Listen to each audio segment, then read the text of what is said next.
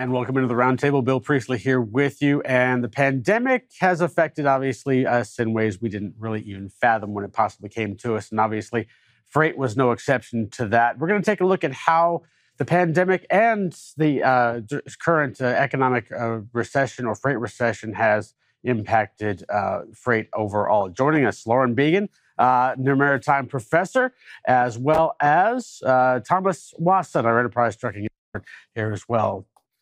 Guys, thanks so much for joining us. Lauren, I'm going to start with you. This discussion was basically precipitated by a post that you had put up on LinkedIn, where it was quoted by the Hapag-Lloyd CEO, Haben Jensen. The party is over.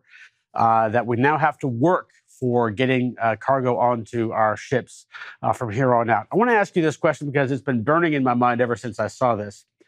We at FreightWaves reported middle of last year, of course, that ocean volumes were going to fall off a cliff, and indeed they did.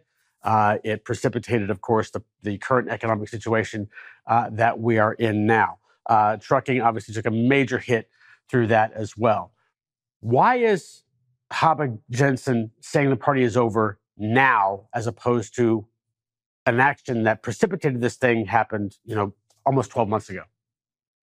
Yeah, I mean, if you follow some of the reporting here, and thanks for having me, Bill. So if you follow some of the reporting here, there's always going to be a lag between the contract rates and the spot rates. And so we've seen the spot rates come down, and that's the cliff that everybody was talking about. And that happened end of summer, the fall. But, because of some of the contracted rates, the carriers were actually still enjoying really big profits. I mean, we've even seen some reports recently saying that some of these companies, I believe Hapag-Lloyd was one of them, are still pulling in millions, if not billions of dollars of profits. And so what was normal business shipping is that the carriers did have to fight for space and for cargo, really, to go on their vessels. That's what precipitated alliances to begin with, was that a better way to kind of combo the available cargo out there.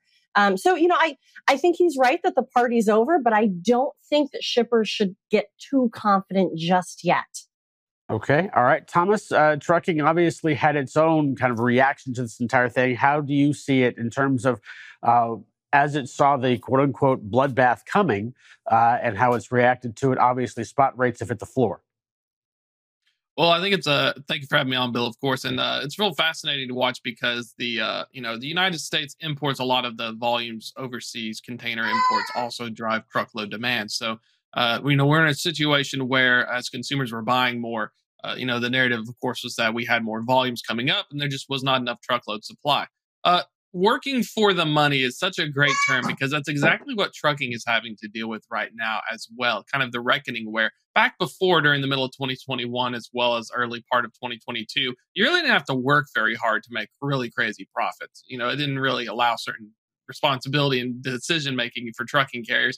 And now, we're seeing a similar situation with normalization of rates, normalization of consumer demand for goods versus services. And it's opening up this whole door where similar to shipping, except minus the alliances, of course, this highly competitive transportation segment is going to go through a correcting phase. And, the contracted rates on trucking and with shipping can have some similarities in that both of them have that lag time. That's what we're hearing from trucking CEOs. Fourth quarter now, just wait till you hear the first quarter Q1 23 results, and then we'll start probably seeing some rhetoric about hoping for a thawing out of the spring. But that's the challenge for shippers. I think it was a great point earlier brought up. If you're a shipper, when do you know when you're in the trough and when do you know if it's going to go back up? It's really hard to predict. Let's take a look at the three charts that we had to pull up here. The first is the inbound ocean shipments that have come through, and you're going to also see the MTI, which is the green line, and the volumes that are coming through as the blue. The MTI is going to remain the same in the second chart, which is the import TEUs, and then again the number three chart we've got is the Baltic Daily Index. And I think if you look at all these three kind of coercively, except for possibly this one, I want to come back to this one a little bit later. If you took maybe 30 or 60-day averages, you would have essentially the same curve. Going across in that arc across the stream, going up and then coming back down.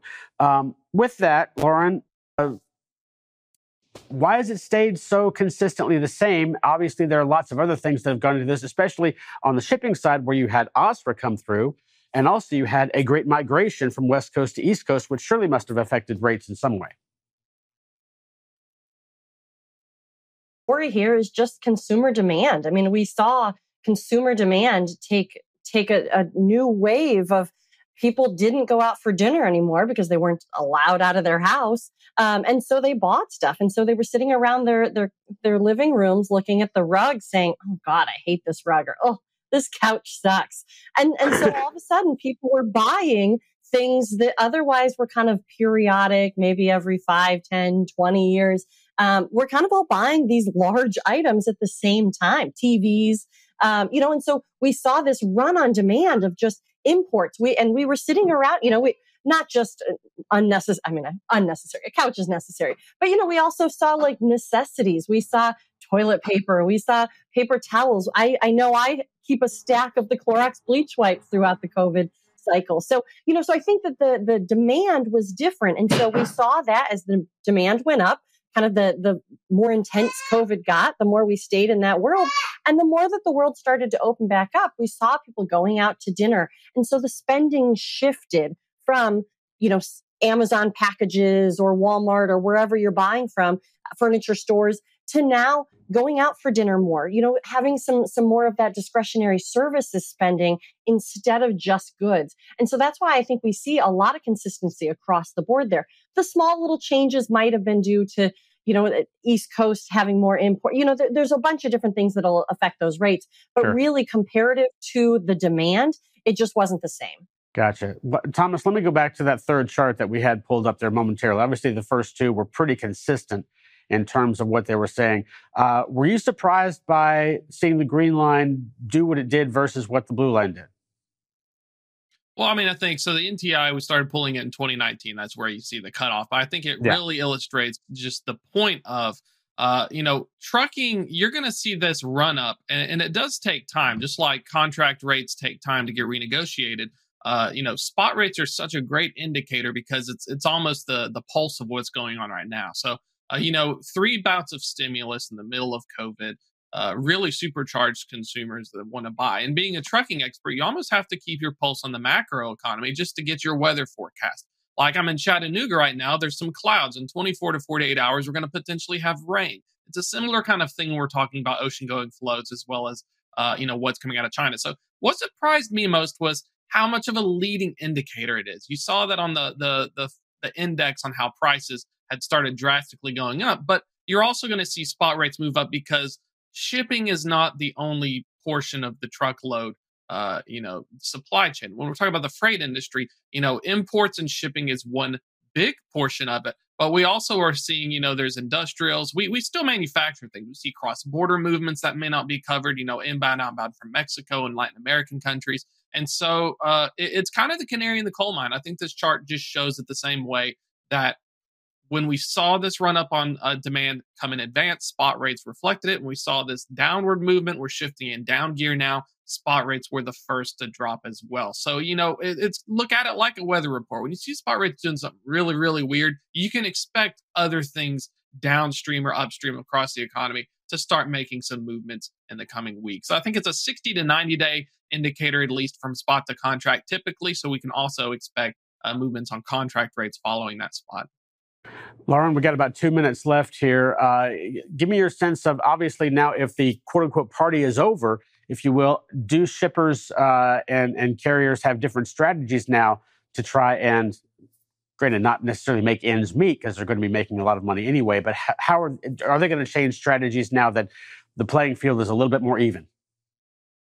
I think that they definitely are. So we're going to find out more coming out of the spring negotiations for contract rates, what contract rates for the immediate are going to look like. But really, carriers are moving into a cost savings. When we kind of went through 2008, 2009, 2010, really leading up to the creation of alliances, which was around 2013, 2014, they were in a bad spot. The carriers, they really, they were trying to make ends meet. There were some years that they were just trying to break even. Imagine that. These carriers that have enjoyed billions of dollars were trying to break even a few of those years. And we saw at least one carrier go out of business during that time. And there was a whole, oh man, they're too big to fail. Well, they can fail. And so for a long time, we were trying to figure out what to do with these empty-handed boxes that were just abandoned because they went bankrupt.